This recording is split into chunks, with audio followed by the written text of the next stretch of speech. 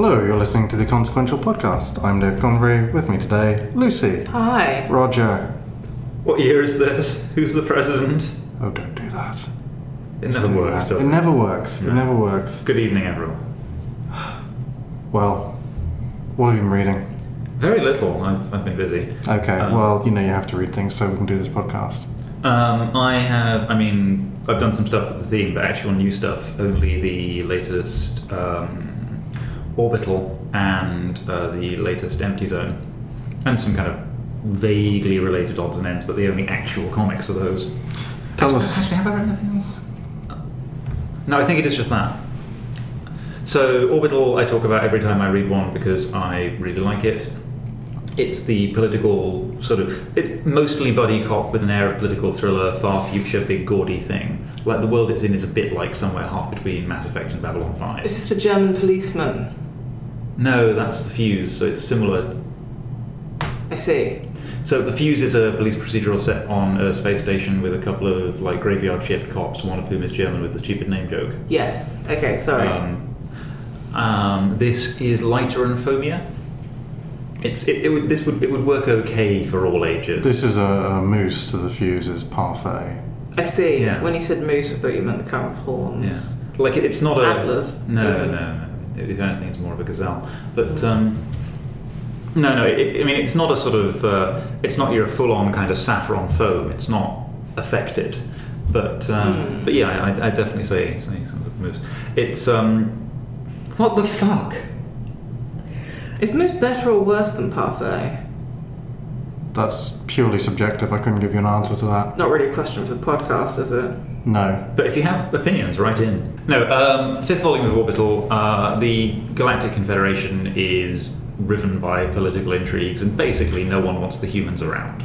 Galactic Confederations will tend to be. Yeah. It's just a bad So convention. all the shit that's been kicking off in the previous issues has led up to a whole bunch of to it emerging that there's a whole bunch of conspiracy stuff going on, and our two protagonists, who have a classic buddy cop sort of love-hate thing going on, end up on trial for treason and having to escape, and there's a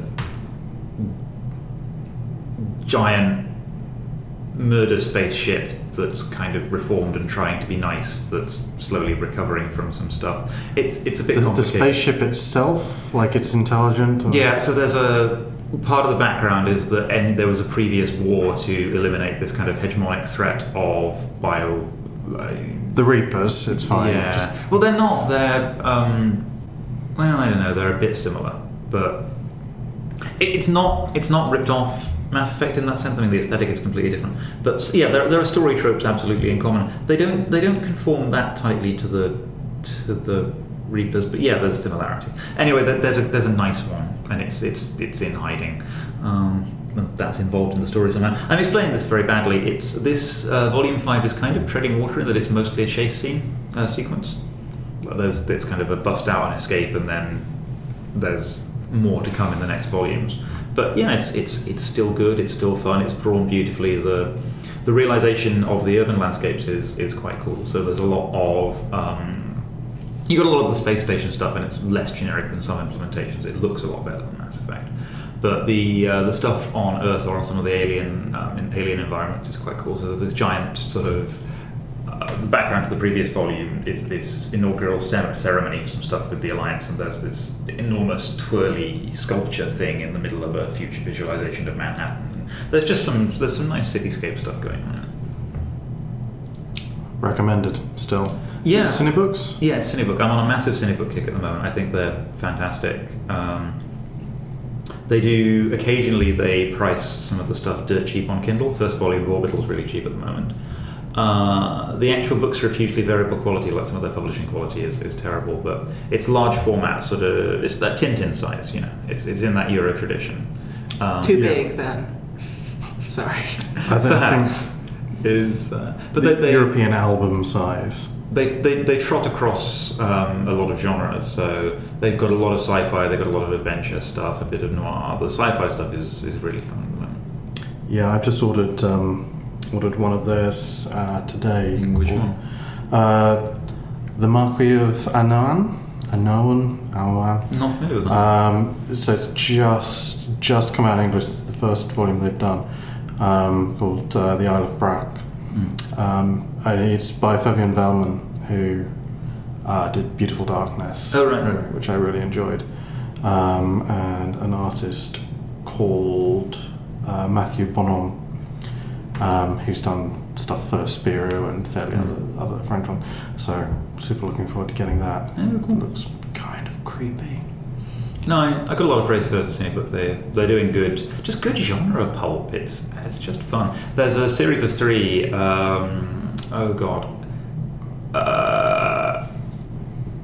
Beetlejuice, Antares, and the other one. They're all Far Off Stars. What is the other one? Aldebaran. I think it's Aldebaran, Beetlejuice, and Antares are Antares. Thank you. Also known as the first places you ever get to when you're playing Elite. So these are chronicles of sort of history of future expansion, space colony stuff with a bit of space opera mixed in, and those are. I need to chew my way through those, but there aren't a lot of them. They're the closest potentially life-supporting stars, aren't they? I vaguely remember these things. So you read Empty Zone as well. Continue to read Empty Zone. It's this again. This one feels a bit interstitial. You like some grubby sci-fi, don't you? It's really nice and run down and nasty. It's some good. It's really grotty cyberpunk. It's beautifully drawn. The art's lovely. I have a huge problem with issue 3 though. It's not the worst example of this I've seen, but it gets kind of male gazy and exploity. Right. After having the crap kicked out of her by a really nasty cyborg, Corinne goes to get her robot arm refitted, has some weird trippy hallucinations about her messy past, and bugs the fuck out. Ends up going back to this bar that she likes, making out with the manager, barmaid. It's unclear quite, but there's some slightly sort of undergraduate poster style framing of some of their interaction. It's a bit lechy. So this is more, hey, saucy lesbians rather than huzzah representation. Well, yes and no. I mean, they've got quite non-traditional body types, I guess, or non-mainstream. Cyborgs are a fairly non-traditional body type. Well, you've got the sort of scrawny, looks like an ex-junkie cyborg, and the somewhat voluptuous non-white chick with a tail. Also non-standard. Yeah, but there's some representational stuff that's not awful, but I don't know. It's a bit male gazy, and it's a little bit fridgy as well. In that the bar lady gets shot through the chest as a page turn surprise halfway through a sex scene, and it's just kind of a bit. You don't need that. No one needs that when they're getting it on. No, it's not cool. It's not great at the best of times. No, true. And it's by that fucking awful creepy cyborg as well. I don't like those guys. They're just gross. It gives some good gross cyborg. Okay. It's still quite good, but it spends a lot of pages on this, and it looks sensational. But the way the attention moves, I find suspect. Lucy. I had that experience with Fatale. It looked extremely nice and just when it came to women. Yeah. Better than a lot of things, still not good. Comics that I've read, was that what the question was? It was, I yes. see. Because we're likely to get less creepy robot from you. That's true. So apart from stuff that I've read for the theme today, I've been checking out the... Which I haven't mentioned yet. It's going to be a surprise. Yes, apart a from the fact surprise that, theme. people have read something to come to this. Yes. It was sauerkraut, right? Yes, it's just cabbage, non-stop fermented cabbage. We might get kimchi in there, but it's a little off topic. I have a quite big jar of probably frozen sauerkraut at the back of my fridge. I do like a bit of sauerkraut. If you want some. I had to Not throw away really. the kimchi. Why? Too fermented? Gone a bit manky. Ugh. We're not really going to keep talking about sauerkraut. I mean, they always do, but I edit it out. Maybe that's what we could talk about while Dave's away. Ooh. The cabbage cast. Yes, we should tell the good folks at home about the upcoming Roger and Lucy only podcast special edition, and how we'd like our listeners to send in ideas of things they'd like us to talk about with Daddy not here. Okay, apparently these two can't look after themselves, so if you could send in suggestions for what they can talk about, and also I guess someone's going to need to wipe their asses, that would be great. Please do that. The first bit. Yeah. Yeah. I can wipe my own. Yeah, I'm housebroken. Got a robot arm. You look weirdly proud, both of you. I'm still thinking about kimchi. Just took me a long time to learn. I really fancy some kimchi. Well, you live in Cambridge, so fucking tough. You can buy kimchi in Cambridge. Yeah, maybe we'll go. Oh, I might make like a kimchi baguette. Please stop talking about kimchi.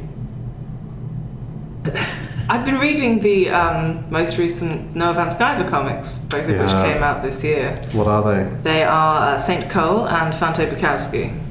I mean, anyone who got the newsletter will already know about these. But Well, yes, my central thesis is that this year he has published 2 books about very different types of assholes.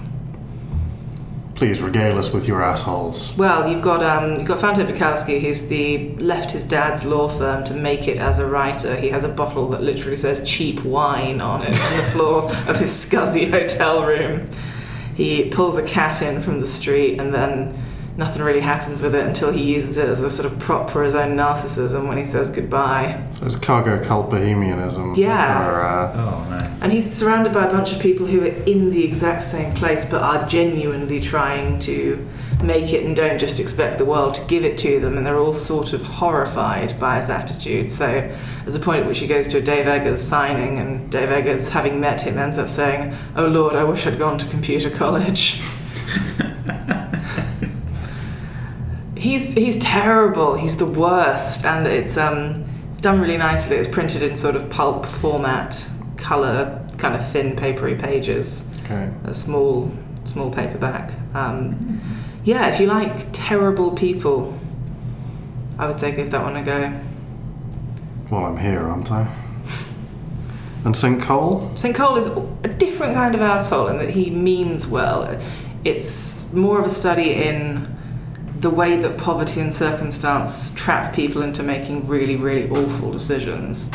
Because this guy who...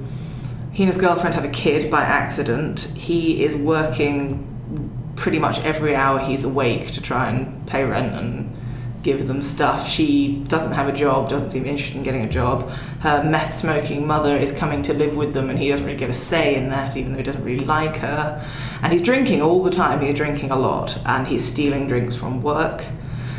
And it's a week in his life, and everything's riding on this promotion that he's been promised for being a good guy. He's maybe going to get assistant manager or some equal position in the shitty pizzeria that he works in.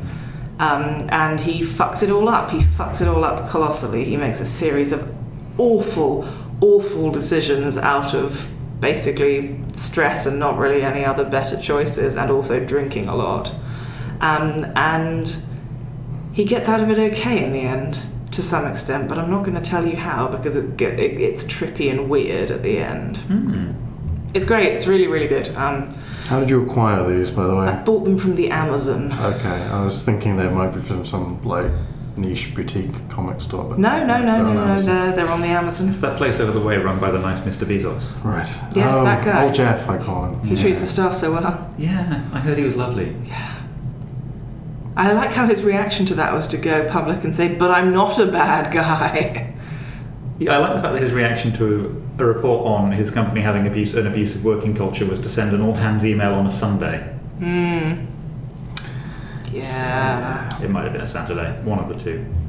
But no, I think if you have any interest, particularly, and I definitely do, in, I guess, sort of systemic poverty and the way the fucked up capitalist system means that people don't often have a choice, and that gets just totally disregarded by social and cultural and fiscal conservatives. This is a good example of that, just like being a stupid fucked up opinion that you haven't even thought about properly. Excellent. You also read The Abaddon. Yes, more for the topic of mystery than anything. What is The Abaddon? It is a webcomic that is now complete. I can finish it. You can finish it. I read it partly because it intrigued me in terms of the theme this week, and partly because having read Death by Design, also for the theme, the art style was slightly reminiscent. It's kind of 50s style faces with a lot of pencil shading. Yeah, the Abaddon is absolutely beautiful. I mean, I think you were reading it the other day and I spotted it across and could tell it instantly with the sort of pink pastel-y colours and the sort of huge grey bits of the background, which is something Death by Design does as well, uses colour very sparingly. Just even though I've not read it in years, it was sort of immediately very obvious what it was. It's a horrifying nightmare, basically. There's a youngish guy with head bandages and a suitcase who turns up in an apartment thinking he wants to rent a room there, and when he gets the room, no rent and no real conditions attached. Nobody really seems to know why they're there, and they're all fucking crazy. His roommates each has a weird obsession or some kind of strange hang-up, and they're not capable of functioning like normal people. And a couple of days into his stay, he realises that behind the curtains are brick walls and the door doesn't open. Yeah. I don't think it's much of a spoiler to say that they are in a form of limbo. Yes, it brought about by their own damage. They theorise that they are ghosts. They realise there is something wrong with them. There's something, but they don't quite know how or why or how to get out of it. They occasionally have sex with each other and can't feel it properly. There's something kind of missing. Basically, he ends up making his way through this strange building. He goes into other apartments, other spaces, meeting a bunch of really weird, fucked up people who are fucked up in really weird ways. And it's finished now. You get the complete arc. The complete arc is a horrifying circle, and it's fun. It plays around with people trying to leave as well, and just reappearing in similar sort of way to some stuff in Sandman. It's got nice flashbacks to his actual life as well. He was a guy involved in some kind of war, and he's sort of slowly trying to recover who he was before he came to this place. You sort of get the impression that given his age and given the fact that he's not a proper soldier, it seems, you sort of get the fact that he's been drafted and so it's presumably Israeli, but it doesn't really go into massive detail. It's just a kind of vague cultural backdrop, but it's more sort of formless, settingless. It's very much at the edges. The setting is kind of like a 1930s, 1940s flop house sort of decaying fantasy. Hotel. I started reading it years ago, and I don't know why I didn't finish it then. And then when Death by Design reminded me of it, I mean, I guess the thing that intrigued me in terms of the theme, which I'm going to spoil for everyone, its architecture, was particularly the way that it plays around with interior space in a way that only a comic can. You do a lot of being trapped and a lot of moving in impossible ways, like you would expect in a sort of ghost apartment block, and that works really well in the medium. Do you know if it's being collected now that it's finished? There was a Kickstarter to allow him to finish it for the web, basically, to sort of pay his wages and expenses while he finished it. I'm not sure if there's any plans for a book. It wrapped up a little while ago, and there's nothing on his website or Twitter suggesting that that's the case, so you may not be able to... It absolutely deserves one. Yeah. It's a wonderful thing. That's going on the list. It's quick as well. I finished it I read it while I was at work and finished it in one day and did quite a lot of work at the same time. Okay. Don't tell anybody who is my boss. Okay. Well, I've been reading a few things. I thought I'd read nothing. Turns out I've read some things. So I read the latest volume of Chew, which was really quite good. Is it sort of back on form a bit? It's sped up again. Stuff's happening at pace. It sort of feels like they're really accelerating things. How much Chew is there now? 10 volumes. So far. Is it finished? No. Fuck's sake. I think there's another 2. I think they said they were getting to 60 issues and that was it. But it's got some fantastic jokes and the plot is actually moving at speed again. So I think I'm probably about 2 trades behind. Yeah, we've talked about it a lot. There's not much to add. It's still gross. It's still funny. I remember the reason I asked is I remember it being one of the ones you guys were talking about positively when we first started doing this, which was quite a while ago now. So long ago. Yeah. So many years. And it's slowed down a little bit. But it's sped up again. Yeah. And that's really all I think needs to be said if you enjoyed Chew. Chew is back on form. Is it moving to resolution? Yeah, a lot happens in this one. I'm not quite sure because this resolves a lot of the main arc. Because the last one I read was the one that ends with them spacing the fuck out. What, the tripping through the city. And kind of therefore having some sort of revelation about what the weird fruit is. And yeah, that stuff doesn't get wrapped up, some of the other stuff does. Look, sort of the vampire stuff. Yeah. I'm trying not to say. Sounds insane. There's a Russian who has sharpened his teeth and is eating the other people with the food powers to gain their powers. And he calls himself the vampire. And there's a background story about a space fruit and frogs that are bred to taste like chicken, but they're partially hallucinatory. It's all... Yeah. It's not... It's all quietly batshit. It's not Their new boss is a gingerbread man in a black suit. What? Yeah, Officer Breadman. Is he somewhat elusive? He's just weird. He's not elusive. He just doesn't. Well, who runs the show now? Oh, and the old boss is now Cyborg Centaur. Yeah. I thought that was his partner. No. He's a cyborg with eye lasers. Yeah. The other one is a cyborg Centaur. Well, there's his two previous bosses. There's the asshole bloke and the creepy old lady. Creepy old lady is still a creepy old lady. The other one is now Cyborg Centaur. Why is there a gingerbread man? Because the other boss got demoted. No. Why is there a sentient gingerbread man in this universe? No idea. Is it like a result of a weird food power? I assume someone made him. Yeah. Someone needs to be the boss. There was something else with gingerbread. Anyway, look, it doesn't need to make sense. It's fine. It's generally internally coherent, though. That's the weird thing about it. Well, that's because they're making shit up as they go along. They give it a Latin name, and everyone goes, "Oh, okay, that's fine." They've just pulled a J.K. Rowling on you. Wake up, sheeple!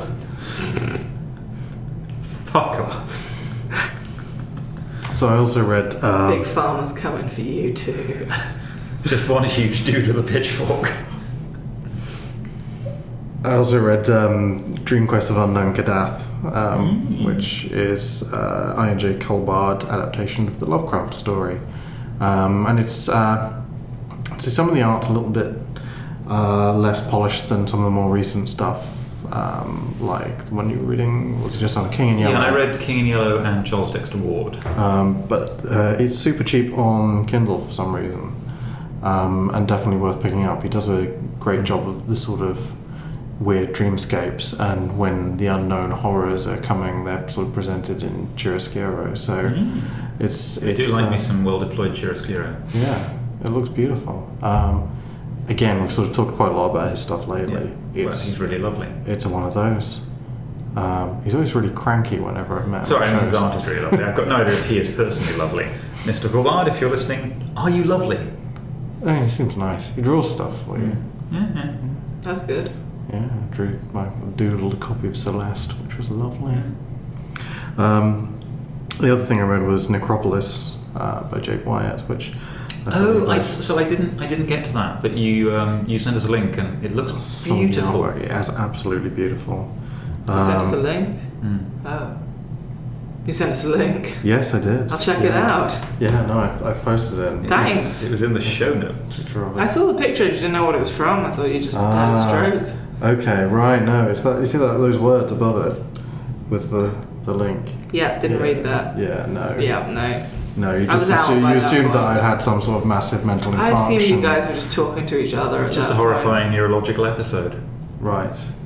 No, I read all of Necropolis, which is something that it's a webcomic at the moment, although it is being published at some point, but it's been dragging on for a while.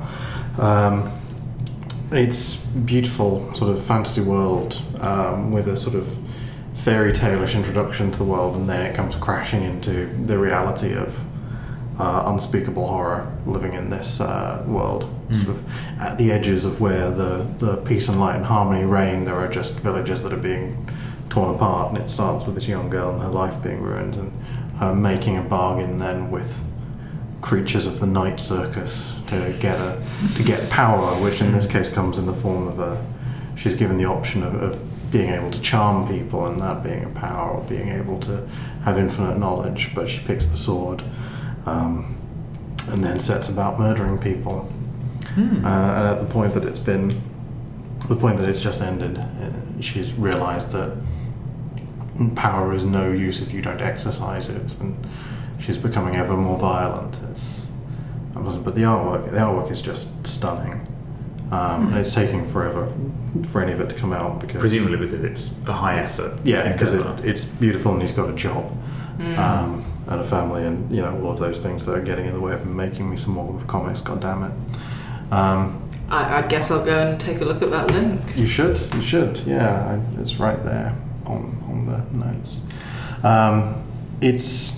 If I was going to make a sort of quick and tawdry comparison, Hellboy is probably a close point. It's got sort of ill-defined magic and mythology in that, and it's that sort of same sort of, it makes sense in a sort of weird liminal way that if you look at it too hard, it doesn't, but it feels cohesive. Which is a quality that good synthetic folklore has. I mean, Gaiman's the master of that.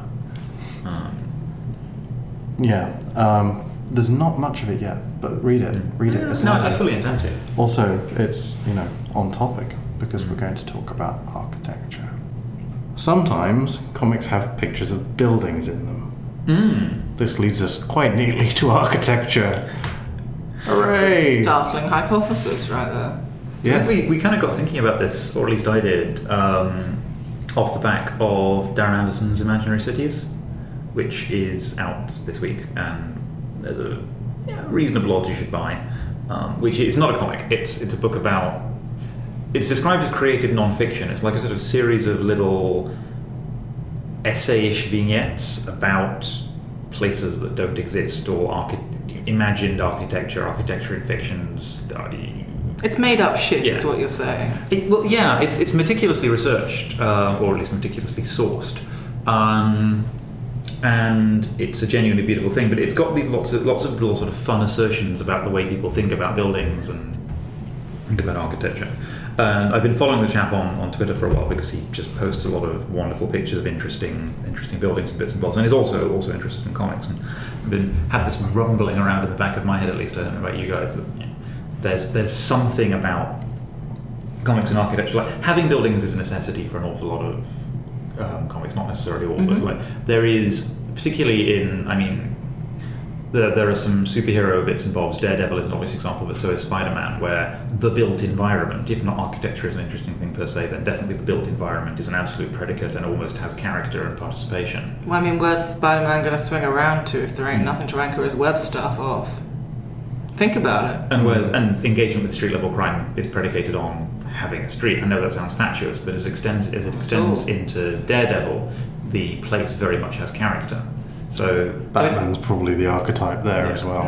There's a lot of very trite Gotham as character writing out there. I don't know if it's so much architecture as interesting as place is definitely interesting in comics, but there are some interesting examples of showing cool or exciting or peculiar architecture. You've got that whole, a comic is a film with an unlimited budget thing that isn't really true and is actually a bit of a naff observation, but you can build some, look at stuff like the Incal or whatever, you can build some amazing structures, provided you don't have to build them. And you can show them inhabited and interacted with, and if you're in the business of trying to envisage a world, rather than just wanking about, then you can sort of extend that a bit. So that's my waffly scene setting for comics are sometimes about architecture.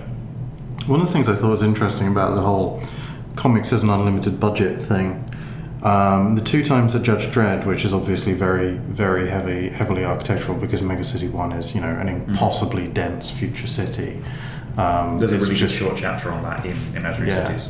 It's a knot of highways and tower blocks. It's been done twice. The first one, the Stallone film, was a very, very literal take on 2000 AD at the time. It was much more compact and, it was really sort of hyper-densely populated. They had block wars, and they just threw in tons and tons and tons of references to the comics, and it didn't really work. It didn't work for other reasons as well, but the fan service side of really cramming in the sort of the literal take on the sort of 70s pastiche success just didn't break down. Then when they did it again, it looked a lot more normal, like in the more recent Dredd movie. that was a believable extension of a decaying present, I thought. Yeah, which is not really what Megacity 1 has ever really been, but it actually sort of felt a lot easier to swallow on film. But whereas that block, though, so in the movie, was such the Peachtree's box was such a feature. The kind of the horrifying. It was a really nice articulation of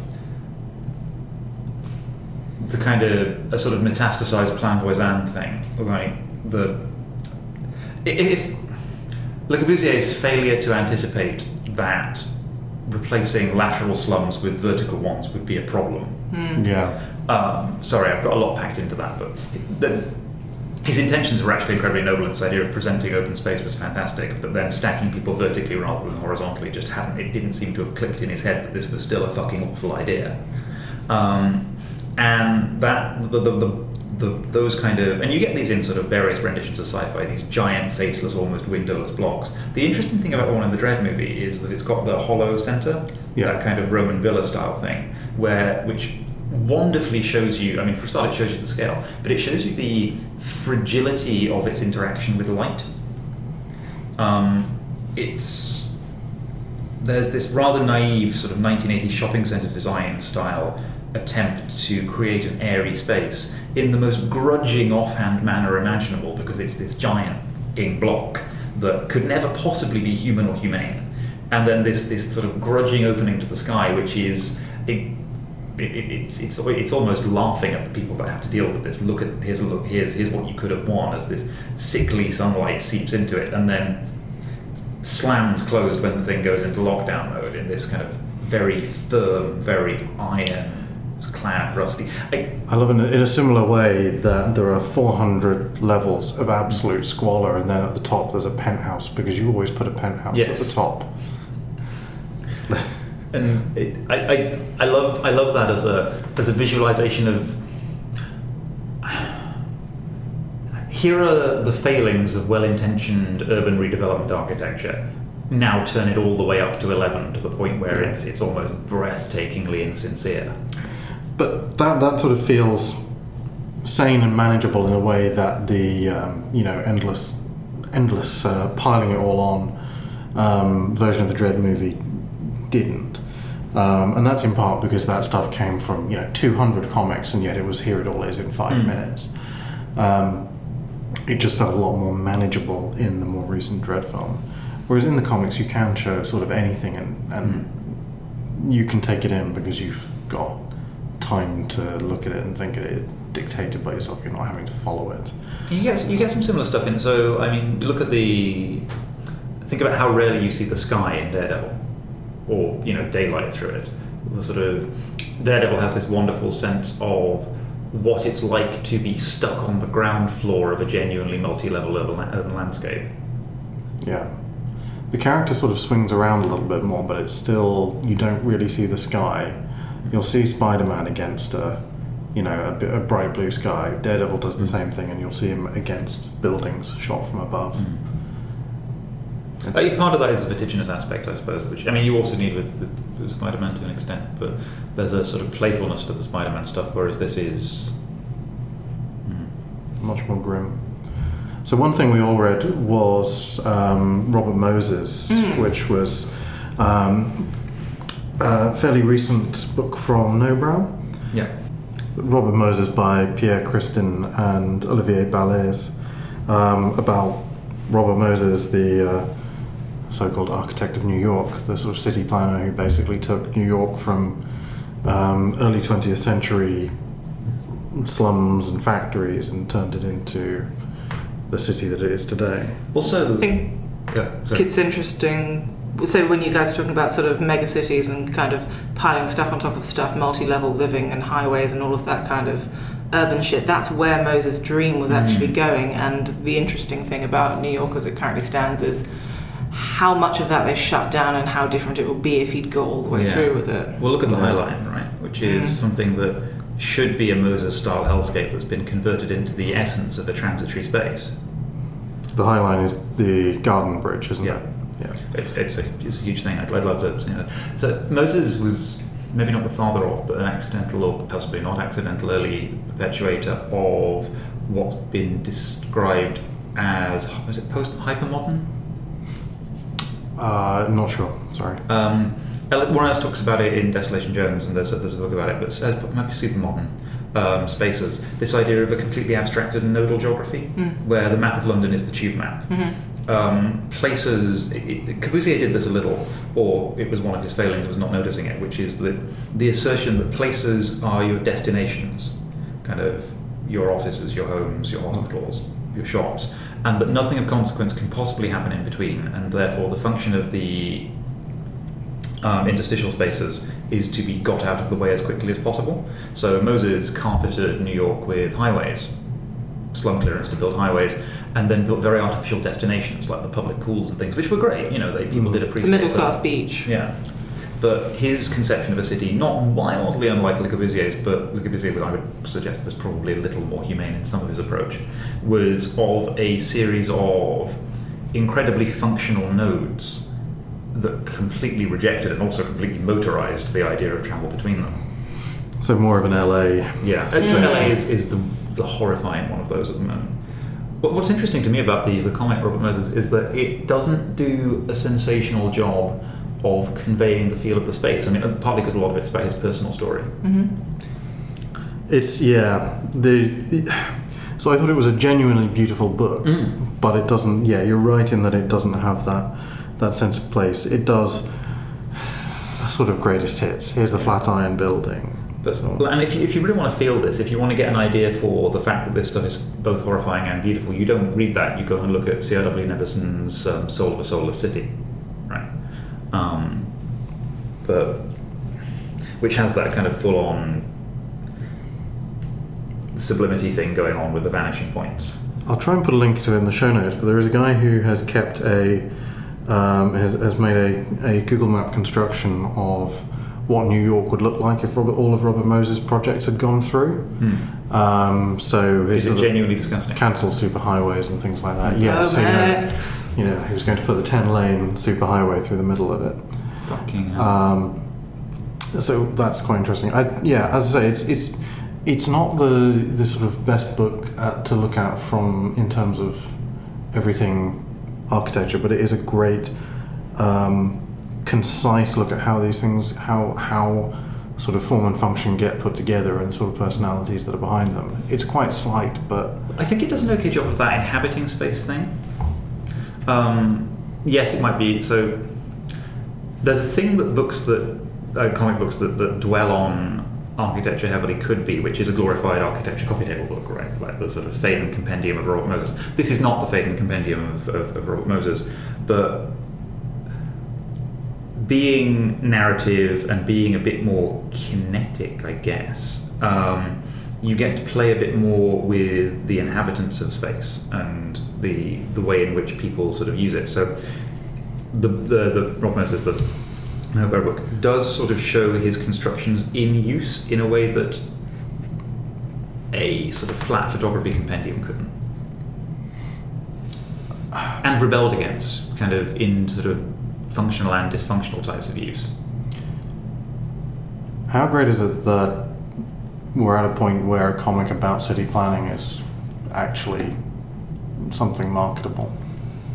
So I guess the kind of the cultural and historical thing that was interesting for me was, I guess I had no sense of perspective on this stuff in sort of geography lessons in secondary school. The whole idea of the kind of central business area of a city being somewhere where the people didn't live, of the kind of sort of distinction between everyday lives and the way that commerce and capitalism worked, was absolutely taken for granted, and it was kind of also taken for granted that wasn't necessarily an inherently good thing. Urban decay was known and taught to children as standard, and then actually seeing all the sort of the Jane Jacobs stuff, the movements against Robert Moses as a relatively fresh thing of the sort of the transition from the early 20th century idea of basically the privileged classes knowing what was best and being able to plan everything out nicely for the poor in a way that wouldn't inconvenience anybody, to actually the people living in this space also have feelings about it and are able sort of have a voice and agitate about that. That was really interesting. I mean, it is essentially a lot of stuff that's taken from other biographies of Robert Moses and Jane Jacobs,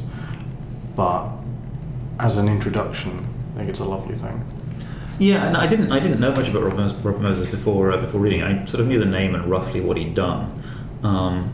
Didn't realise how much of an asshole he probably was.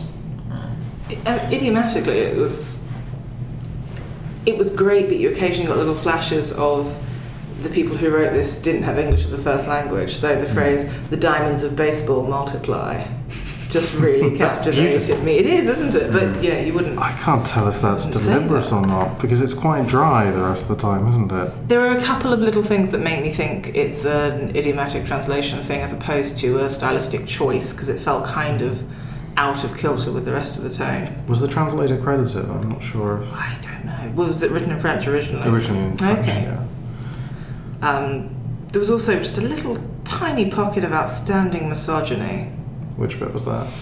Talking about the sort of various categories of poor people who got fucked over by stuff, which is good. I'm okay with that. There was a panel about the exploited girls. They're women, don't call them girls for fuck's sake, who in their sort of sweatshops were being royally fucked over, and they look just totally placid being fucked over and worked to death, these girls. It was kind of nice that they called them out, but I kind of wish they tried harder. Fair. But, very, very... Given other things you could read that are way more misogynistic, I wouldn't write this one off because of that one panel. It was good otherwise. In astounding words to come out of the mouth of a middle-class white man, I didn't notice that. Neither would I have a couple of years ago. It's the background radiation level shit that you don't notice until basically once the false consciousness of that kind of stuff gets pulled away from your eyes, you start just seeing every fucking where. Did you see that wonderful Gamergate tweet? If I applied any Sarkeesian's logic, I'd see sexism everywhere.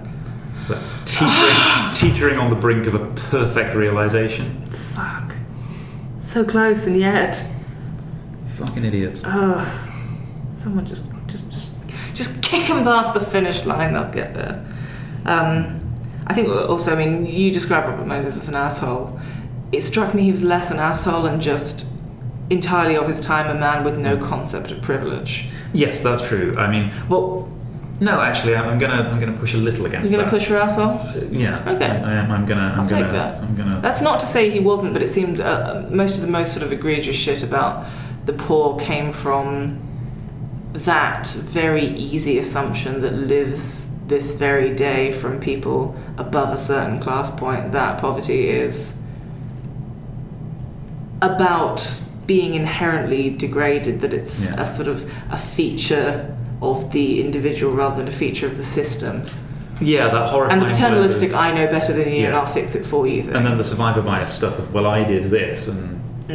But I think, so, yes, there's certainly a complete failure of privilege and that sort of patronising attitude to the public bath thing, some good, some bad, sitting on top of a poisonous attitude. But the way it paints his actual visceral personal disgust for these people suggests to me that there is a lack of privilege, a lack of awareness about privilege, but there's also just enough engagement to suggest that there's enough malice to call the man an asshole. I think also the asshole narrative is played out in his approach to getting what he wanted, which was essentially to storm into the mayor's office and threaten to resign unless he got what he wanted, which worked until he was actually expendable, or they worked out he was actually expendable. Yeah. Just some fucking nonsense right there.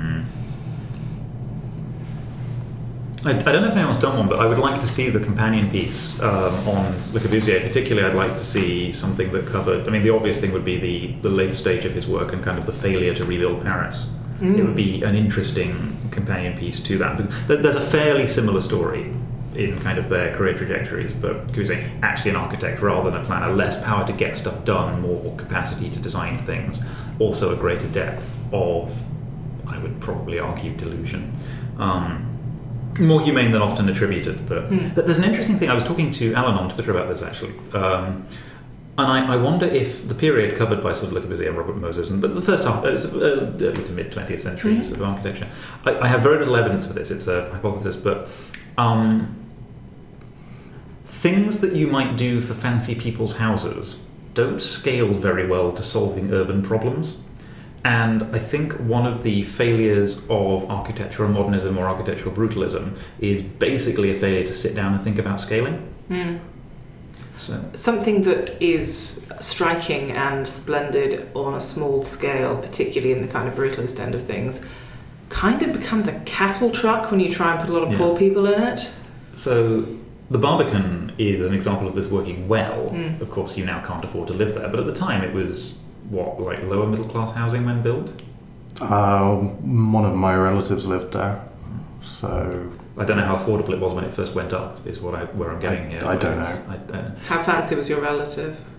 Reasonably well off, but, we are Irish, so we're scum to you people.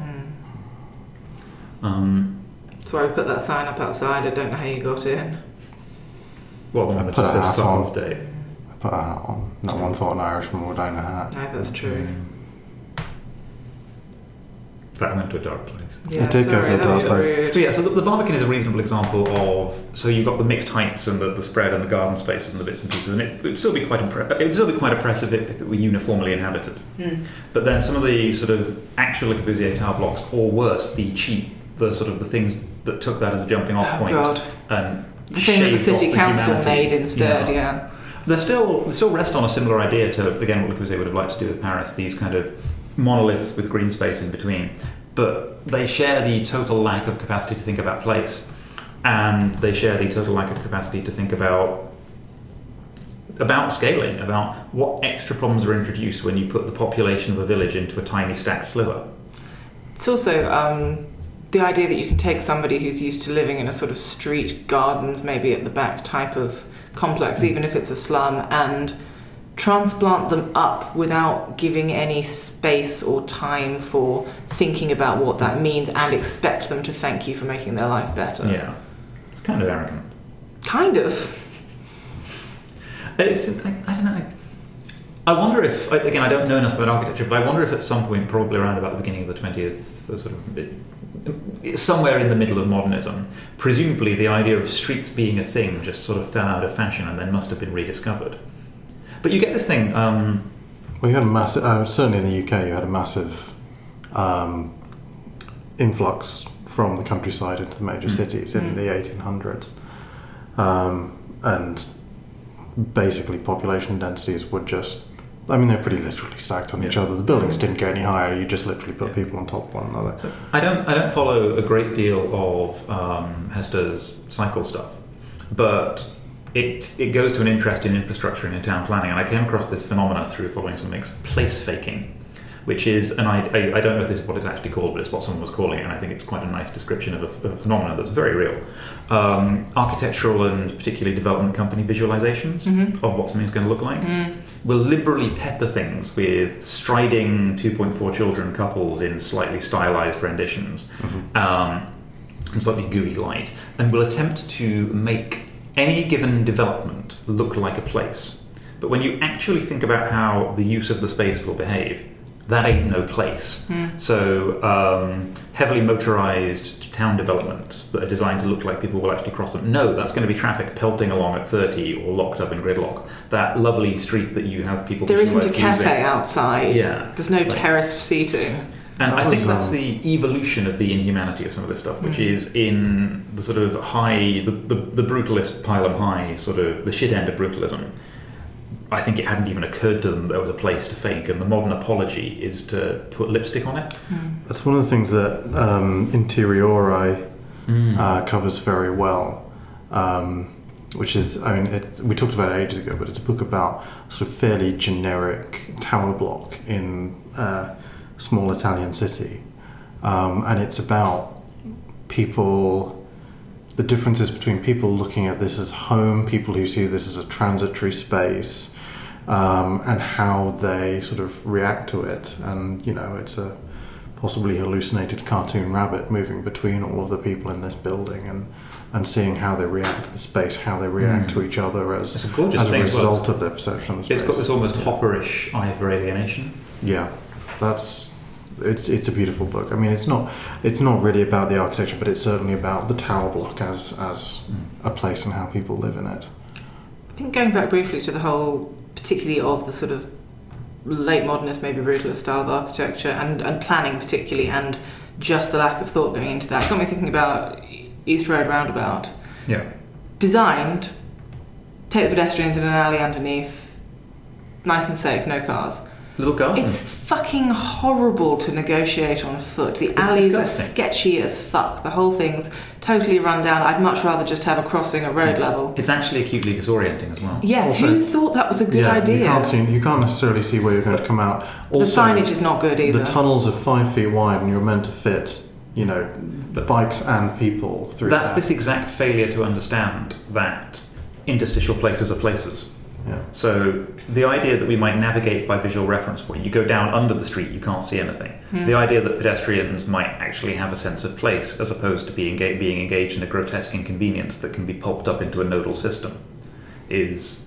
I mean, personally, I fucking love these hypermodern nodal systems. I love the tube. I actually almost like airports. This idea that you go into an autonomous machine at one end, that you start in a place and you end in a place, and everything in between is bizarre and semi-real and transitory. And there's a W.H. Smith's. I love metro systems in new cities. I'm with you. I acknowledge that it's inhumane and brutal. I don't want the world to be built like that, but I do enjoy going there to play. Tourism. If I can just recommend the Prague Metro briefly, it is excellent. Oh, Favorite metro systems?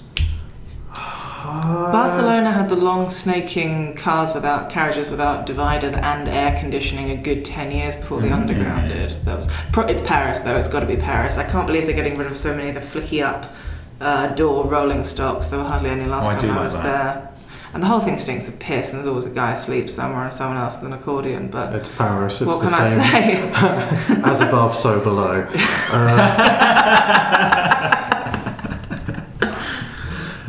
Mr. Convery, your favourite metro system? I don't know. Probably Prague, just because the different stations are so weird. They have different decoration at each station, and they look insane. Like there's one of them which is just walls and walls of these glass tubes with rolling wire in them, as though they're light bulbs, but they're not light bulbs. There's one that just looks like a giant Dalek. It's just curved copper walls with these huge balls on them, and each one just has this different look. That's exciting. I strongly desire to see the former communist or currently communist metros, your Pyongyangs and other sort of Eastern Bloc places, just for the sheer let's build a great big fancy looking underground art gallery place and call it a metro station. It's, few other political systems have that degree of absurdity to their transit. In terms of just using it, Berlin's really nice. Yeah, so I'm gonna honestly, I've got a massive love for the London Underground. That would probably be the one that takes it for me. But it's the first and best. I'm gonna say Montreal because they've got some really lovely concrete horror brutalist stations, and it's quite efficient. I was getting on well with Hamburg until I opened the door to one carriage and there was just a great big pile of sick. It's not ideal. Yeah. I mean, and you're in Hamburg, so it's probably just cheese and potatoes. Not a great city. Didn't enjoy it. Apparently it's a great party city. Is that not appealing to you? We were told by the receptionist at our hostel, which was a brothel as recently as 2008 and had a pole hole under a coffee table in reception, that we were welcome to make party. There was a 24-hour petrol station that sold cheap Jägermeister and Red Bull and little kegs of beer. So we drank a lot. We made a lot of party. You do make party. Yeah. But I've not been, and I shall not make party in Hamburg. No, it's kind of grim as a city. There's not a huge amount to see. It's all very sort of red brick and industrial, and I didn't actually want to play Ultimate Frisbee, which was the point of going there, so didn't have a great time. I'm very confused about this holiday. A friend of mine did manage to dislocate his shoulder, and he had to be taken to the Krankenhaus. The broken house. He did not go in the Krankenwagen, unfortunately. Pity. Yeah. The broken wagon. Talking of it's I love German. European translations, I'm brought to Death by Design, I'm brought to Room or Rome House, depending on how Dutch we want to pronounce the guy's name. Thank you for bringing us back on track in the most obtuse way possible. Thank you. That was excellent. I enjoyed that a lot. Could you do it again? I don't think I could. Well, No. I'm hoping it's Rome House, because that would Rome mean House. whipped house in Dutch. Wow. I don't That's think horrifying. it is.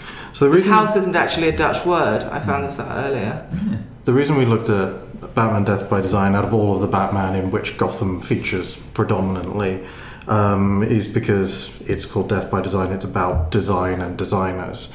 So we picked that for our little architecture show. It's sort of Space as Trap a bit, isn't it? It's kind A little bit. Not as much as Batman Destroyer, which was sort of something that came about after the 1989 Batman film and the very, very heavily stylized Gothic Gotham in that. There was a comic 2 or 3 years later which posited that Gotham had been built as a trap for demons. And its street, Batman, its, you are the demons. its street design was there to funnel people. It was basically to doing a Hawksmoor yeah. I should have done. take on Gotham, and it was quite interesting. I should have done John, because I could get from John to Bruce Wayne via John Wayne, and that would have been a better joke. There are no horses in this though. No. So Death by Design is by Chip Kidd, who is sort of best known, I think, as a book designer, but he's also You can fucking draw.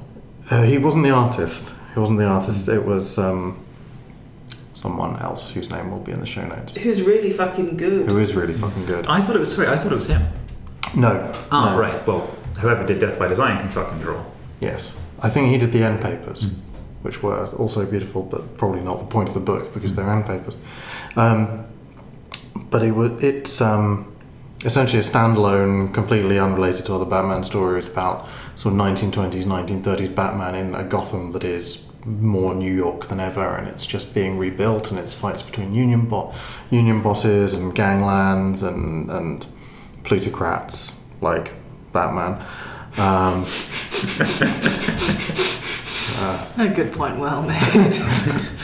But I mean that is part of the point. Yes. There's Wayne Central Station, which is just a stand-in for Grand Central Station, and it's having the same fights about preserving the architectural style as opposed to people who want to knock it down and make way for the future. I mean, the way that I characterised in the notes that I made the dichotomy for Wayne himself was literally tearing down and or saving your dad. Yeah. Nice little bit of extremely overt symbolism there. Yeah, there was a bit going on there. And it's between people who want to build something new and people who want to preserve in various different ways. Weirdly, it doesn't it's not building porn in a way that sort of some architecturally focused things can It's be. cultural architecture porn. So Yeah. another note that I made was, it's like if people actually cared about architecture. The city newspaper has architecture reporters. Get your top architectural in it, exactly. reporter out People there. actually give a shit about this stuff. Get him out on the architecture beat. It's entertainment to some extent, and that's kind of interesting. Yeah, so you have the big gala for the glass-top skyscraper that you can look down through, which is of course immediately crashed by the Joker. Smashy, smashy. Smashy. I don't think it's a great story, but I love the design. I love the what it does with the buildings, the way it talks about the buildings. It's got some made-up bullshit terms. There is no such thing as maxi minimalism, for example. There is such a thing as half-peen hammers, though.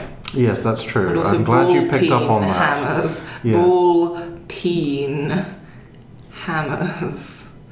Yay.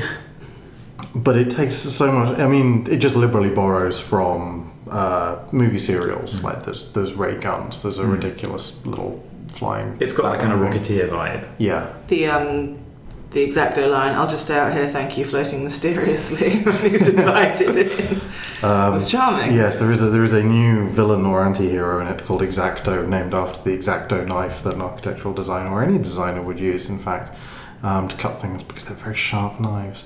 Who is also drawn as a young Chip Kidd in the most ridiculous ever Mary Sue.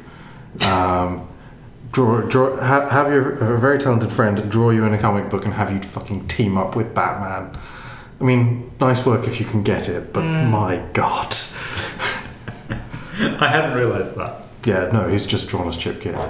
He has this. I mean, the good thing about that, I guess, is that Chip Kidd now has a hairstyle that a designer in the 1920s might have had.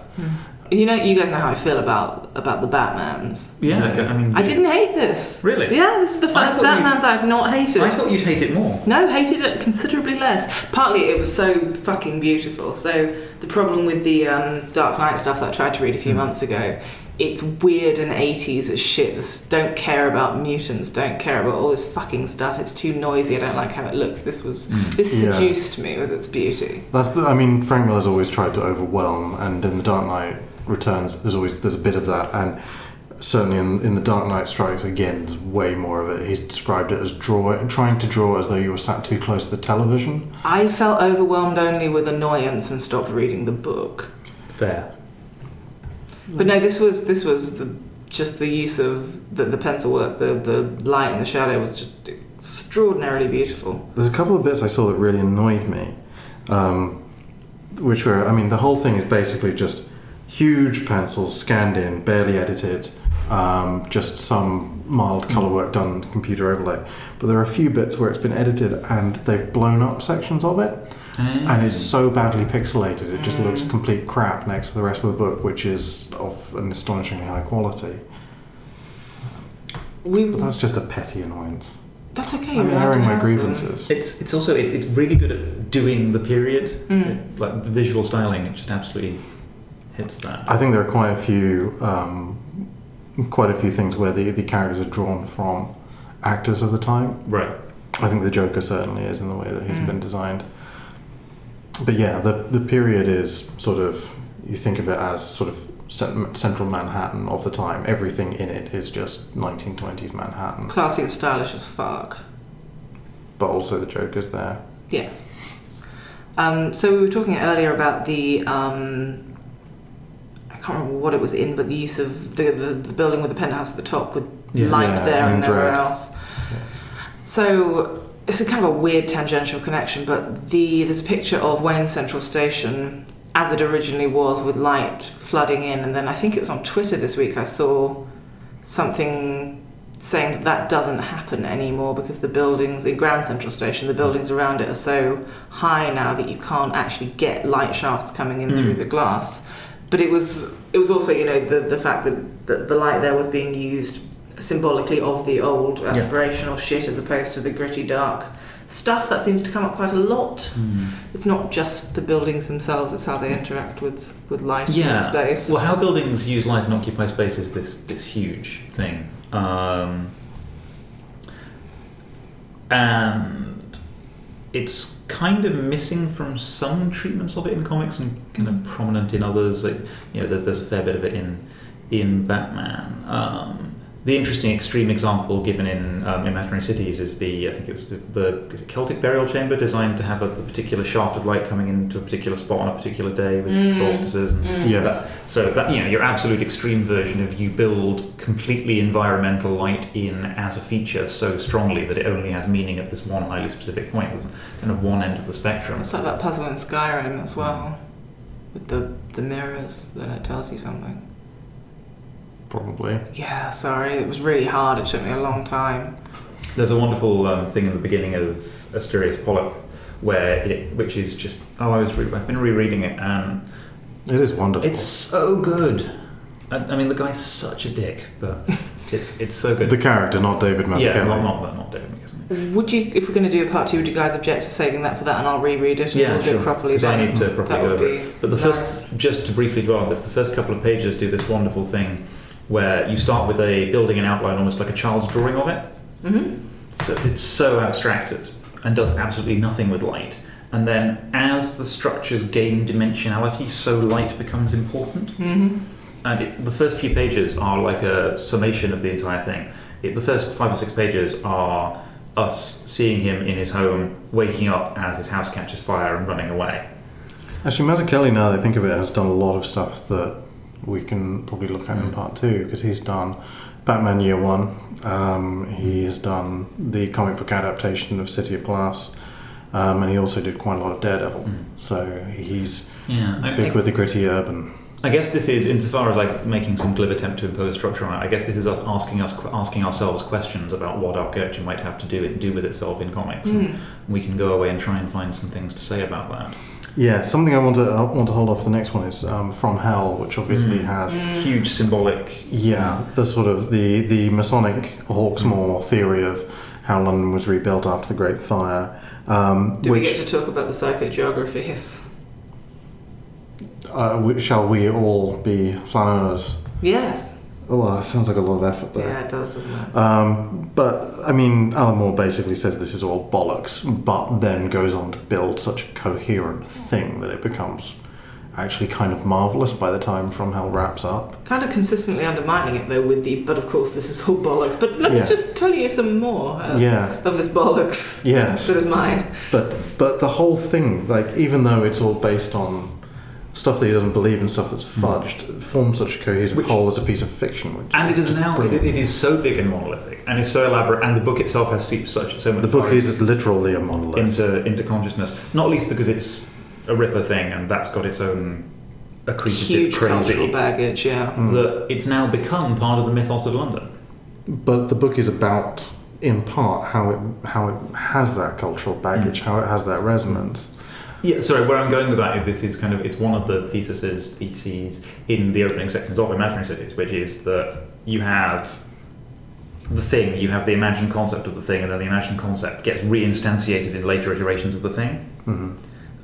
So the bullshit nonsense mythology that From Hell codifies has worked its way into received myth of London, and there are cultural artifacts built on top of it. So the idea of the Mad Hawksmoor Masonic London is now, I'm sure it wasn't original to From Hell, but it is now a common foundational trope of other stuff you might build on top.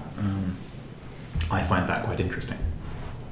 I think something also we've not really touched on today, but we might come back to next time, briefly with the Abaddon, is the way comics can do impossible things with space and with buildings, and yet often choose not to, and sort of examples where they have, we could probably dig into some more. Well, when we reconvene, I would like to look more at the sort of the more tangential, mysterious, the From Hells and so on. There's a lot of interesting stuff in Sandman as well. It creates a lot of fantastical worlds, and that's sort of pulling back from the brink of being too weird. So I reread World's End last night, which is some proper good Sandman. I love the horrifying nest of story after story. It goes many frames deep. But the Necropolis stuff is deliberately ordinary. The thing I love about the Necropolis story in World's End is that it takes this ludicrously high Gothic concept of a necropolis as city, this city where undertakers, curators of the dead are taught. Its population is entirely transient. It's you come there as an apprentice if your parents can. Implicitly, it doesn't go into much detail, but you, in order to have a fine funeral provided by the necropolis, one of the things you can pay for it by selling your children into bondage. They become the population of the necropolis who learn how to be these great master undertakers. This huge sprawling space inhabited by the dead and very few living people who look a little bit corpsey. And it massively normalizes it. You basically get what is effectively like mortuary Harry Potter, right? It's a rollicking boarding school yarn in the necropolis that is then used as the backdrop to tell a ghost story. I want to read this. Can I borrow it? Yeah. It's one of the longer sections in World's End, and is in that sense this wonderful fantastical landscape. Is the way the stories work. It's completely predicated on it becoming defantasticalized, I guess, normalized a bit. There's this section, we did all the things the apprentices normally did, and then reels off a list of things involving having your first sexual experience on some kind of dark altar surrounded by corpses. It's just, that's how it goes down. But the real scary shit came this one night, and I just kind of... There's the playful evasion with doing something weird with the styling of the space. I like so just on the same topic of the Undertakers, the idea of mythical Undertakers, which obviously is, you can trace that back to many mythological structures having bleeding into mythological characters psychopaths at the edge yeah, almost, yeah. Yeah, so you have, for example, in American Gods. Some weird spatial shit in Gunner Creek. I was literally about to say the same thing. In the book Angel Maker, you have the Society of Waiting Men, who are all of the undertakers of this sort of ongoing society of undertakers doing things right as a sort of apprenticeship and mythological society. It's something that comes up again and again, and yeah, as you say, it sort of hovers around the edge of being a psychopomp, but also, as with Sandman and Angel Maker, just a good hearty trade to have as well. Well, I think we should probably wrap up. Yeah. Yeah. I mean, Let's reconvene and talk about weird, esoteric architecture in comics. If We've got anybody, the pragmatism out of the way. Let's get good and weird now. and with a run up, I'll see if I can come up with one of my kind of bullshit unifying explanations. That'd be good. I think also if the people at home have got any particular weird, esoteric architectural shit in comics that they like, they should point us at it. They should. Also, another call. If you have questions, topics that you want just Roger and Lucy to cover without me here for some reason, if you've been thinking, God, I really wish that monotone twat wasn't there so they could discuss this, now is the time to tell us. If you bear in mind he's essentially our moderator and our conscience, think what liberties could be taken with him away. We tried to work out what we might know more about than Dave, and I think it was being sad and gay stuff. Possibly cheese, but not necessarily. Cheese being sad and I gay know a stuff. fair amount about cheese. That's true. What about being sad and gay stuff? I know what they do. They do the sex thing, but they use the back. The bumhole. Yeah, Sometimes. I know what they do. Not I know what you're up to. I think I'm probably less sad on the whole. Okay. Yeah, probably. But I know how to do it. What's that like? I don't know, it's kind of tiring, to be honest. Because I don't sound like I'm happy or anything. I just sound like this. But I'm fucking dancing underneath the table. Inside I'm dancing. Inside you. Have you seen that film? Oh. It's about some disabled men in Ireland who have a beautiful friendship. No, I have not seen Very that film. depressing.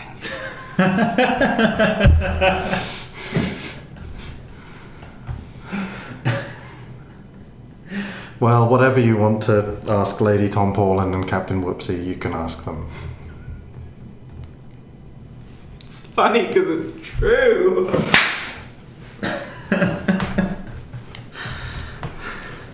Cold end right there.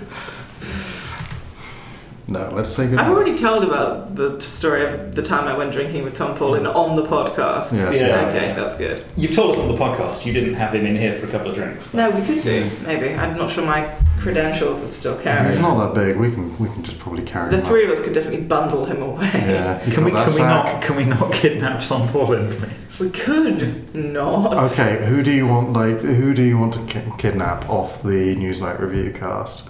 I don't know. I haven't seen Newsnight Review for ages. I don't know who's still on I it. try and avoid that sort of thing. Yeah. Bonnie Greer seems nice. Probably too nice for us. Yeah. Probably. Tom Paulin is definitely not too nice for us. No, he's a shit. Yeah, he's got a dark core. Like Ben and Jerry's, but less delicious, and it's not made of salted caramel. Well, with that, good night. Good night. Good evening.